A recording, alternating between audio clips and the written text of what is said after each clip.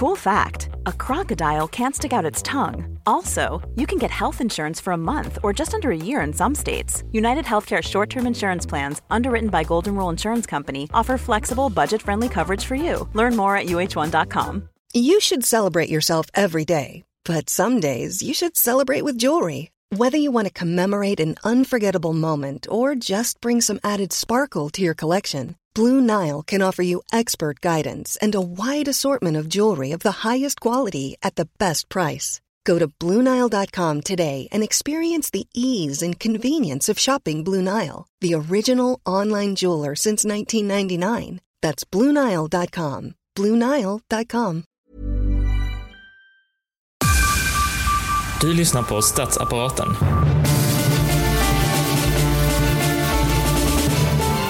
Välkomna till Statsapparaten. Jättekul att vara tillbaka här efter ett väldigt långt uppehåll. Med mig idag har jag Lina Stenberg, Aldvani och Daniel Mathisen. Jättekul. Vi har ju, som ni har hört i förra avsnittet, en ny redaktion. Vi har liksom en ny uppsättning och en ny start med Statsapparaten, vilket känns jätteroligt. Och innan vi går igenom vad vi ska prata om idag så tänkte jag att vi kör en liten kort runda och berätta lite om oss själva. Ja, just nu så är jag frilansskribent. Skriver väldigt mycket för politism, en del för ETC. Alltså, ska jag vara helt ärlig så har jag aldrig kunnat lyssna klart på en hel podd tidigare. Och det är för att jag antingen så blir jag så himla uttråkad eller så tycker jag att det är så extremt intressant så jag vill bara så här hoppa in i samtalet och avbryta hela tiden, så blir jag frustrerad och så stänger jag av den.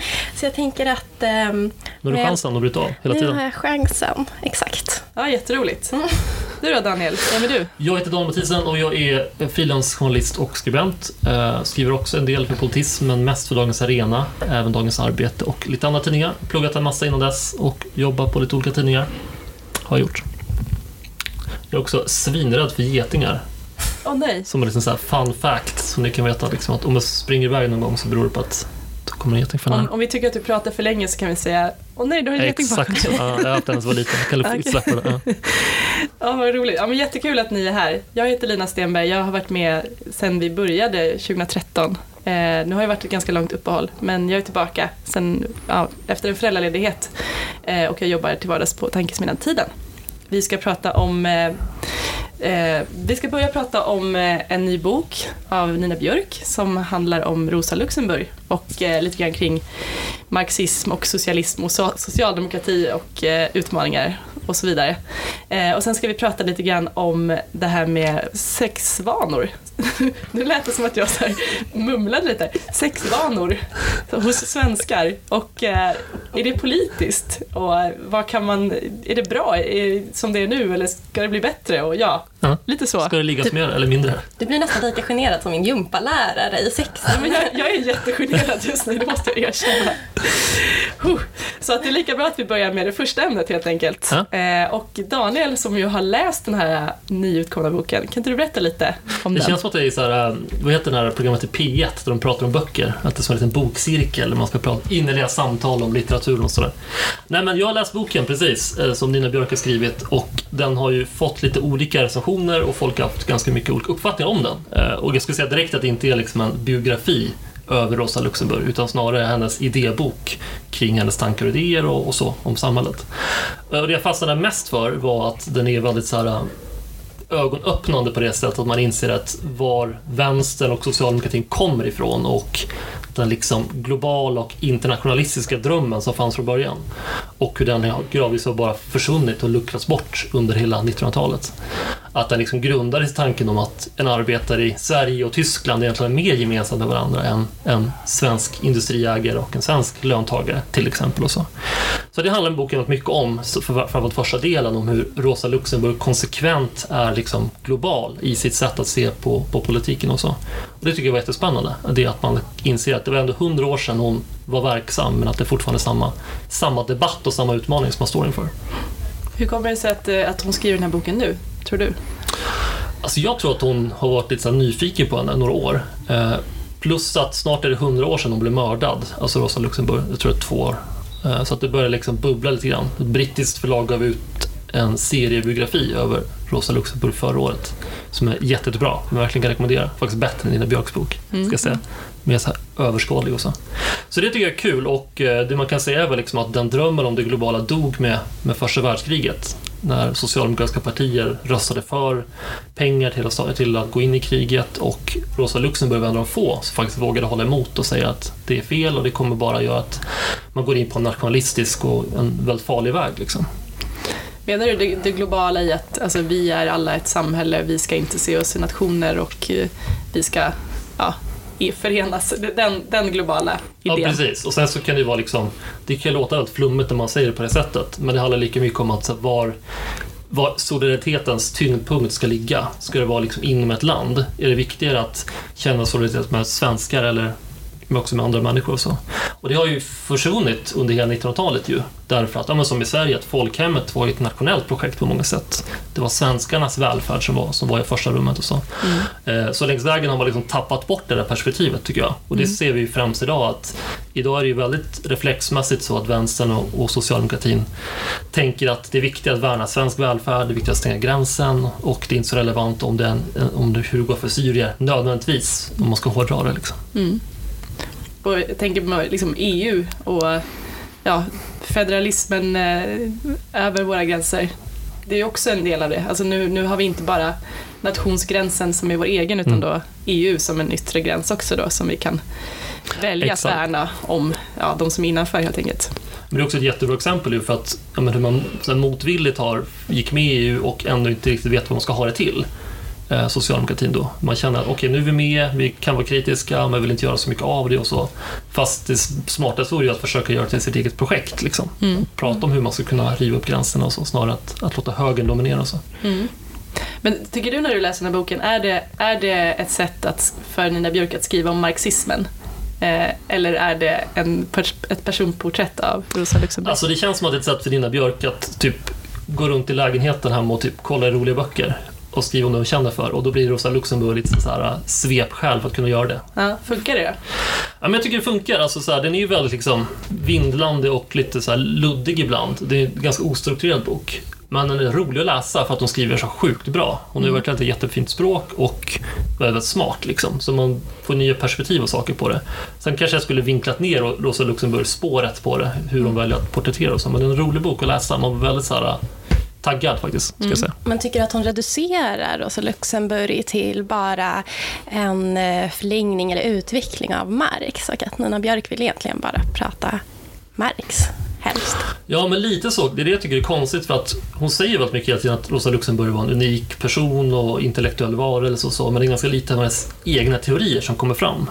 Fast att Rosa Luxemburg faktiskt har skrivit kanske typ 1900-talets viktigaste verk om hur kapitalismen fungerar. Så här, teorin om kapitalackumulation som heter. Och den är ju fantastisk, den finns då inte på svenska, och den hade jag gärna velat höra mer om utifrån Nina Björks perspektiv och så. Men det är ju ganska intressant. Alltså det är ett sätt att på något sätt skriva om alla fina idéer man har själv, men att använda en historisk person som alla gillar som instrument på något sätt, så att man på något sätt inte själv tar äran för det här fina, men ändå liksom får sagt det. Verkligen så. Ja, verkligen. Det är ganska intressant. Och det är också kul med Rosa Luxemburg som person, därför att alla känner liksom ett ägandeskap av henne. Hon är på något sätt en sån här canvas för alla delar av vänstern att liksom måla upp vad man vill med samhället. Allt ifrån anarkister, kommunister, socialdemokrater, alltså liksom hela spektrat, så det är också ganska roligt. Men verkar Nina Björk också lite kränkt över dagens samtalsklimat? Att jag läste i Aftonbladets kultur, var det någon som hade recenserat boken och skrivit att men det här med identitetspolitik som har tagit över, att det blir liksom en onödig konflikt kanske mellan det som kallas för identitetspolitik och kampen mot kapitalismen. Men det tror jag faktiskt är en bra poäng. Verkligen liksom att problemet kanske inte är så mycket att man snackar om så här HBTQ-frågor och jämställdhet, utan att man inte också pratar om materiella villkor och ekonomins förutsättningar. Det är väl det som jag tror frustrationen kanske ligger i. Men det är ganska intressant, måste jag säga. För det tycker jag flera har gjort den tolkningen av den här boken. Att det på något sätt är det argumentet hon vill ha fram. Att liksom inte skippa identitetspolitiken, men att på något sätt lägga den som ett lager ovanpå klassfrågan och den liksom ursprungliga liksom socialistiska frågan, om man säger. Men på ett sätt kan jag tycka att om det nu är en inlaga i debatten som på något sätt ger nytt liv, vilket ur ett positivt perspektiv, så kanske det är ganska bra. Eller vad tror du? Ja. Men jag tror det att jag blev direkt sugen på att liksom läsa mer och så. Jag tror att många skulle känna det om man börjar bläddra i boken, liksom, att den har sådana ingångar. Och det är ju liksom Rosa Luxemburgs styrka också, att hon var konsekvent kritisk mot makt och kritisk mot liksom ojämlik fördelning av makt. Och det är väl det som är det medskicket jag tror man borde ha. Att problemet idag apropå samtidsklimatet och samtalsklimatet är väl att den är väldigt kortsiktig. Det handlar om nästa budget, det handlar om nästa kvartal och det handlar om procentsatser och så. Och Rosa Luxemburg har ett citat som jag tycker är ganska bra, som är att framtiden liksom drunknar i nuet. Och det innebär ju att då, om man har en rörelse, ett parti som sitter vid makten då, men hela tiden fäster sig vid det kortsiktiga, så kommer också tappa kanske kompassnålen på varför man ens bildade som parti en gång i tiden, eller vad man vill åstadkomma om 20, 30, 50 år liksom. Hon skriver ju, eller jag läste en intervju med henne där hon också tar tillfället i akt och kritiserar Socialdemokraterna. Att hon tycker att man inte är konsekvent i just den ursprungliga idén kring just alla människor ska med och lika värde och så vidare. Precis där som du säger, att man värnar inom nationsgränserna, men sen nu värnar man dessutom inte ens bara de som finns inom nationen. Vad tänker du om den kritiken? Alltså jag tycker den är väldigt viktig liksom, och jag tycker att hon får fram den på ett bra sätt. Och det handlar ju både om kritiken på det sättet att man kanske tappat bort den kapitalistiska kritiken. Att man har liksom backat in i ett kapitalistiskt samhälle som gradvis har kunnat dominera. Och särskilt då sedan 80-talet när liksom Reagan och Thatchers idéer fick fotfäste och svensk och europeisk socialdemokrati aldrig riktigt kom förbi det eller lyckades ifrågasätta eller liksom byta ut den tanken. Och det tycker jag att hon lyckas bra med, Nina Björk, att faktiskt lyfta fram det. Ja, det finns ju mycket som just nu händer som känns som att det är precis det motsatta. Det liksom hela samhällsklimatet och samtalsklimatet kidnappas allt mer av en högerkraft. Och det här kanske då är någon slags försök att få tillbaka eller vrida tillbaka det. Vad vill vi att det kommer ut av det här? Sina, vad tycker du? Jag har ju inte läst den här boken, men men jag tycker det är jättebra, alla samtal som kan lyfta just den här, som ni kallar det, grundkampen just mot kapitalet, är ju vitaliserande på ett sätt. Men sen så tycker jag också att det är lite tråkigt att ställa till exempel så här antirasistiska krafter mot det här, för så behöver det inte vara. Och det är inga högerkrafter, det är bara det att vårt samhälle utvecklas, och då kan man inte använda de här gamla marxistiska tänkarna som sin snuttefilt och bara, men vi borde prata mer om klass. Så ja, det borde vi verkligen göra, och det är jättebra om vi gör det tack vare Nina Björk, men inte förminska det som är runt omkring och sånt som kanske inte alltid bara kan förklaras med materiella villkor just.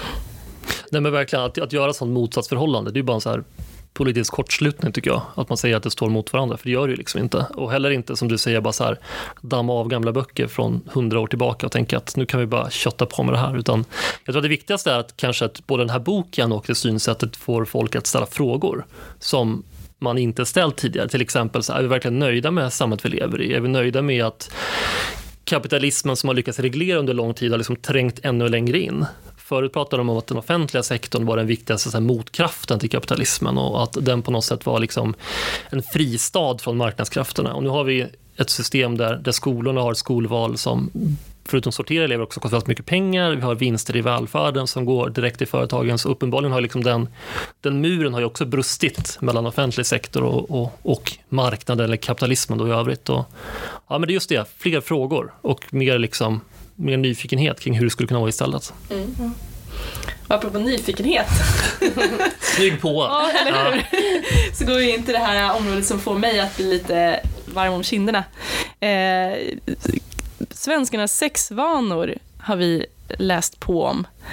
Och Sina, är det någonting vi ska vara oroade över?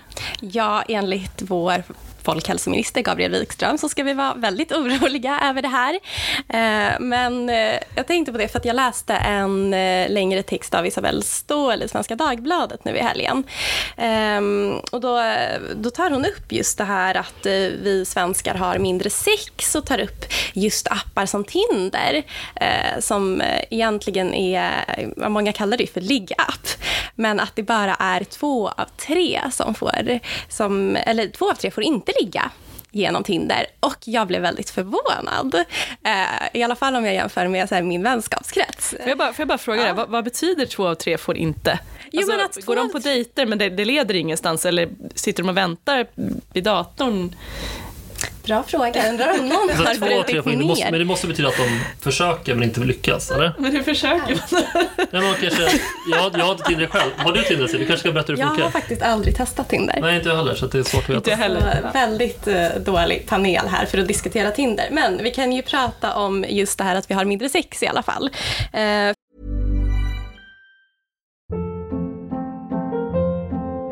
Hold up. What was that? Boring. No flavor. That was as bad as those leftovers you ate all week. Keke Palmer here, and it's time to say hello to something fresh and guilt-free. Hello Fresh. Jazz up dinner with pecan-crusted chicken or garlic butter shrimp scampi. Now that's music to my mouth. Hello Fresh. Let's get this dinner party started. Discover all the delicious possibilities at hellofresh.com.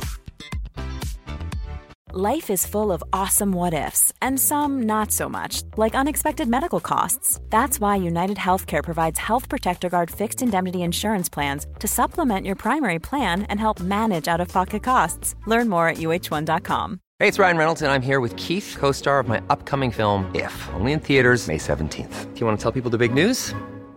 All right, I'll do it. Sign up now and you'll get unlimited for $15 a month and 6 months of Paramount Plus Essential Plan on us. MintMobile.com/switch.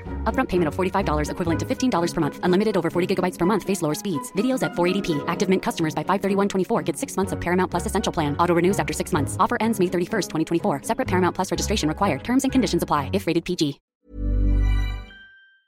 För Tinder var bara ett exempel på, på hur man börjat se på sex. Att så här, det är ingenting som gör oss generade längre.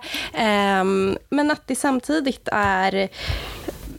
Jag blev förvånad över att vi har mycket mindre sex när vi egentligen borde ha mer förutsättningar för sex. Och då Gabriel Wikström ska ju då, han har ju gett i uppdrag till Folkhälsodepartementet. Nej, Folkhälsomyndigheten, en myndighet såklart. Ja. Hör under statsapparaten. Just det. Ja. Just det, precis. Ja.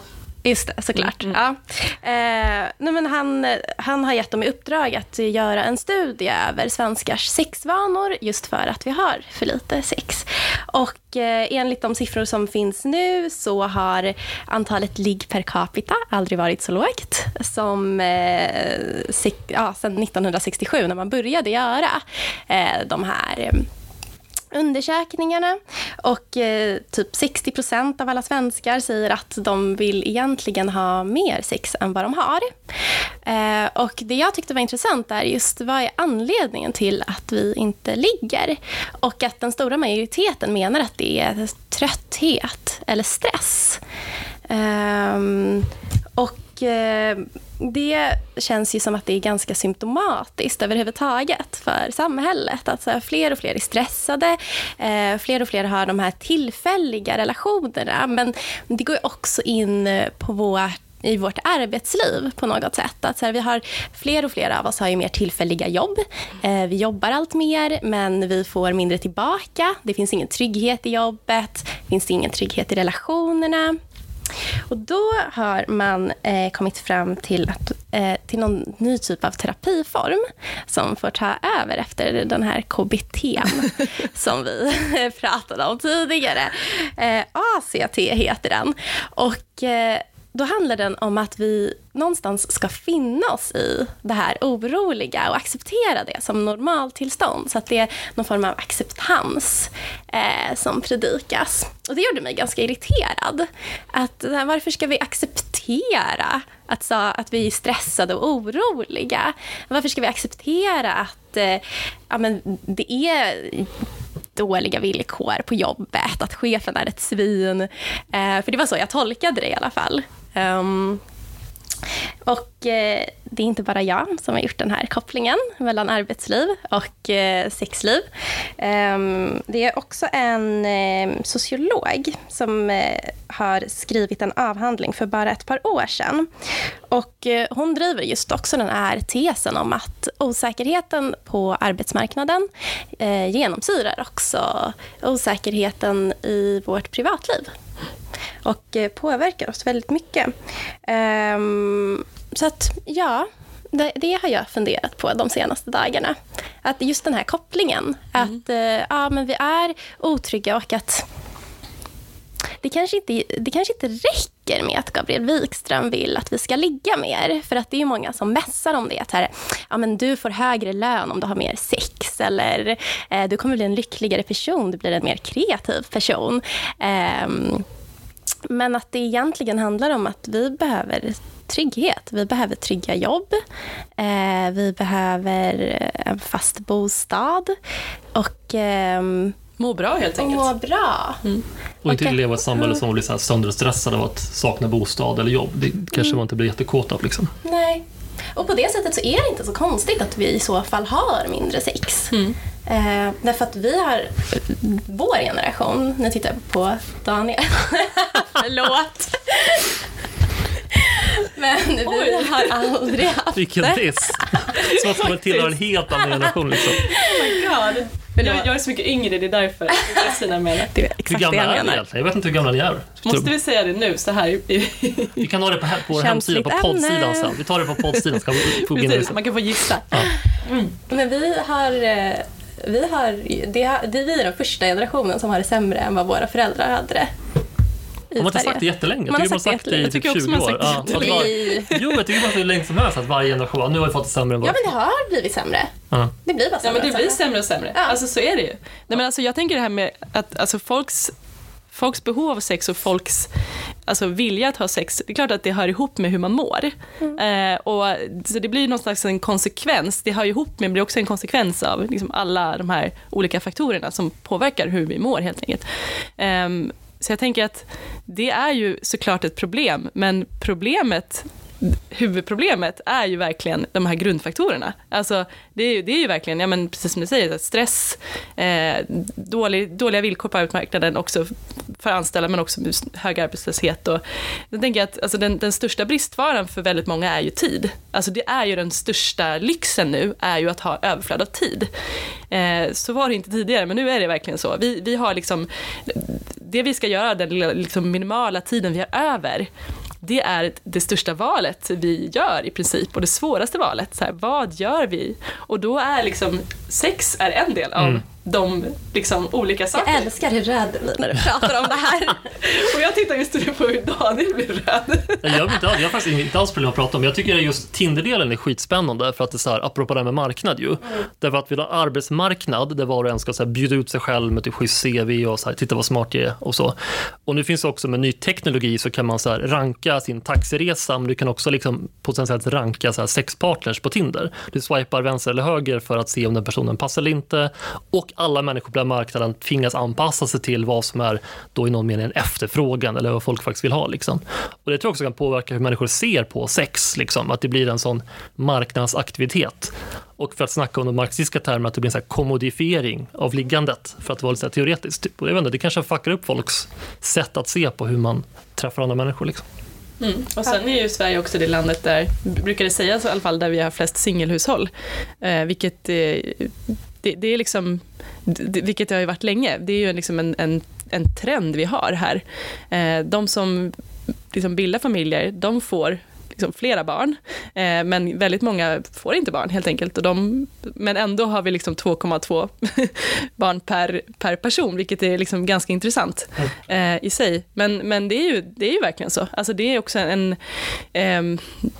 det är inte så svårt i Sverige att leva som singel. Alltså vi har ett samhälle som till viss del är gjort för det. Antingen så har du en familj med 4 personer, en kärnfamilj, eller så är du singel. Det är liksom de konstellationerna som folk känner till. Något annat är ju lite konstigt fortfarande, anses det. Så det är ju ganska intressant. Att det är liksom... Ja, men du får det låta som att det är... att vi är så himla bekväma med att vara just singlar, och det tror jag nog att vi är. Så här, man behöver inte ta hänsyn till någon annan, man behöver inte anpassa sig, men då är det ju extremt deppiga siffror att det är så många som vill ligga som inte får göra det, trots de här apparna som men är inte apparna som skapar det? Att det är så här, det faktum att du kan återigen jämföra, ranka och så vidare, att det skapar krav också på ett sätt, liksom både krav på dig själv, hur du tänker för att kunna träffa någon, men också på vem du potentiellt träffar. För jag menar att du har det väldigt bekvämt, du är nog singel och har det tillrättalagt, och du är så van att kunna betygsätta din taxiresa eller ditt boende eller fan som helst liksom. Och då vill du också göra det med sexet liksom. Det räcker inte med vem som helst på krogen, Carmen 1:45 på natten liksom, utan du måste ha den perfekta partnern typ.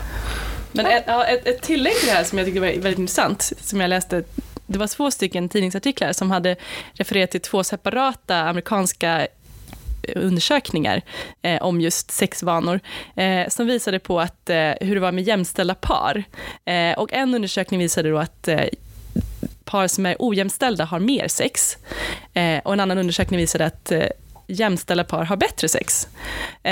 Jag tycker att det var ganska intressant, för att de menade på något sätt att det var några motsatser, men jag kan tycka att det är precis samma sak. Alltså, det var precis just det. Vi kanske är inte bara i par, men alltså som individer mer kräsna och jämställda i den bemärkelsen att det är inte bara på en persons villkor helt enkelt. Och då kanske det inte heller är vad sa du, Carmen 1:45? Carmen 1:45, precis. Alltså det kanske inte är så jätteintressant. Daniel raggar. Ja, första bästa. Första bästa 1:45. Ja. Nej, men då kanske man är lite mer kräsen. Och då, jag tänker också med Tinder, alltså där kommer vi igen in på det. Alltså när man då har den här selektionen. Alltså det är inte bara kanske då utseende och intressen och allt annat som man kan välja, utan det är någonting mer också. Och det är ganska knepigt. Alltså vi är, och det är väl egentligen ganska bra, eller? Att vi är kräsna. Ja, det som framförallt är bra är ju att sex har blivit mer på lika villkor.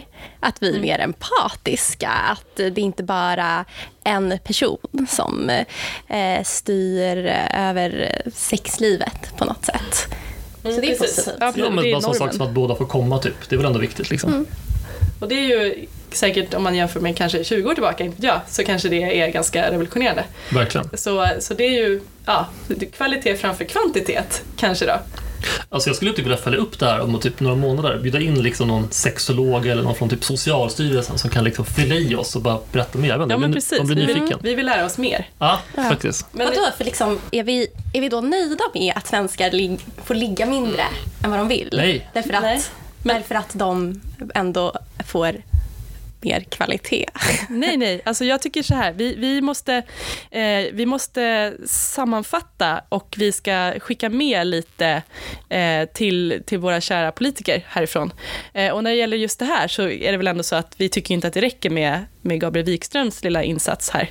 Eller hur? Det är ju tyvärr inte det. Han måste ju samarbeta lite. Vi har identifierat ganska mycket andra faktorer som påverkar, och han måste ju börja där också. Eller hur? Så, han kan inte bara börja säga att man ska ha mer sex, för det funkar inte. Det funkar inte. Men det är ett bra initiativ, Gabriel. Men du måste snacka lite med bostadsministern, du måste snacka med socialförsäkringsministern, arbetsmarknadsministern. Liksom snacka ihop er om hur vi får ett bättre... Jämställdhetsministern. Alltså precis, kör lite team där, kör lite teamwork. Det är alltid bättre. Och börja med att typ återinföra lite skatter. Fastighetsskatten är en jättebra skatt. Ska Gabriel göra det? Nej, men regeringen som helhet. Ja, just det. Återinföra skatter, fixa mer cash, fixa bostäder och jobb och så vidare. För vårt sexlivs skull. Absolut, precis, verkligen. Precis, som yttersta mål. Precis. Absolut. Ja. Och sen tycker jag när vi pratar om vad vi vill skicka med, vi har ju också en del lärdomar utifrån den här boken som vi har läst, som Daniel har läst. Vi läser recensioner av det, det är ju nästan samma sak. Och så har vi hört Daniel berätta om den. Precis. Så vi kan allt om den nu. Men vi tycker att det finns en hel del lärdomar där. Alltså, man behöver väl återinföra någon slags diskussion om vad man egentligen vill med politiken. Och det är väldigt bra, snygg röd tråd av dig. Därför att en stor del av boken handlar faktiskt om hennes kärleksliv och relationer med andra män. Och det är hon verkligen som så här ett intressant exempel från den tiden på hon faktiskt vågar vara jämställd och liksom tydlig i sina önskemål. Liksom att jag är en intellektuell varelse. Jag är intresserad av att vara ute och prata med massorna och liksom ha ett politiskt liv. Och den man som inte går med på det, den är heller inte intresserad av. Att hon liksom inte vill kuvas under det. Hon var före sin tid kan man säga. Alltså, vi Absolut. är där nu i vårt samtal och ändå är lite generade. Ja, men exakt så. Det är faktiskt svinhäftigt att när man läser om henne och ser vad hon har gjort, liksom, att hon vågade det. Sen var det ingen så här, vissa försöker göra henne till en feministisk ikon eller teoretiker, för det är hon inte. Men i sina handlingar så var hon liksom väldigt jämställd. Liksom. Men Stefan Löfven då, om han läser det här, vad ska han ta med sig? Jag tycker att Stefan Löfven ska ta med sig att våga ställa frågor om samhället vi har hamnat i och frågar hur vi hamnade här. Därför att ibland så kan det kännas som att man liksom backar in i en framtid man inte ville komma till. Och fundera över, okej, men ser det ut så här just nu, vad kan vi göra för att det ska se ut på ett annat sätt imorgon? Och bara ställa grundläggande frågor som kan verka simpla men väldigt viktiga. Vad tycker du då, Stina? Vad ska vi skicka med Stefan här? Ja, vi ska tillsätta en kommission. Ska Stefan ligga med kanske? Det som är svårt att börja. Eller så här, han kan ju se liksom, man skulle kunna använda just svenskars sexliv lite som, det skulle kanske få styra mer hur samhället är som helhet. Så ju mer vi ligger, desto bättre betyg till politiken som har förts. En liggbarometer. Ja, men exakt. Men jag måste få säga att jag tycker nog ändå att kvalitet får styra över kvantitet. Okay. I den bemärkelsen. Så mindre orgier och mer kvalitetssex. Jag tänker liksom. att om det är hela, alltså om 100% är liksom hela tiden, så kanske, nej jag vet så inte. Hela Stockholm som en stor swingerfest, då är inte du med på det liksom? Nej, jag vet inte. Okej, om man räknar med i den här barometern både kvalitet och kvantitet, eller så att man bara får ange hur nöjd man är. Men Sina, kan inte du ta fram ett index? Du kan fixa så här liggindex. Ja, liggindex. Massa parametrar, det är skitbra. Eller jag blir Gabriel fixar det förresten. Okay. Men Sina kan vara särskild utredare och fixa det indexet, så fixar Gabriel sen liksom politiken kring det. Jättebra. Som ett jättebra samarbete. Vi har en plan. Men vad bra då har vi knutit ihop det här andra avsnittet av Statsapparaten för hösten 2016. Jättekul att ni var med, jättekul att alla har lyssnat, och vi hörs igen nästa vecka. Hej då. Hej då.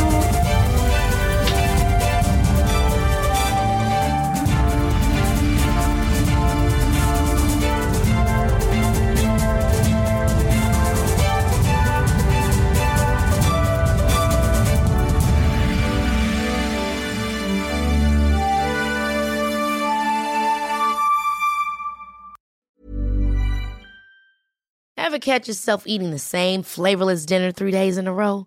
Dreaming of something better? Well, HelloFresh is your guilt-free dream come true, baby. It's me, Keke Palmer. Let's wake up those taste buds with hot, juicy pecan-crusted chicken or garlic butter shrimp scampi. Hello Fresh. Stop dreaming of all the delicious possibilities and dig in at HelloFresh.com. Let's get this dinner party started.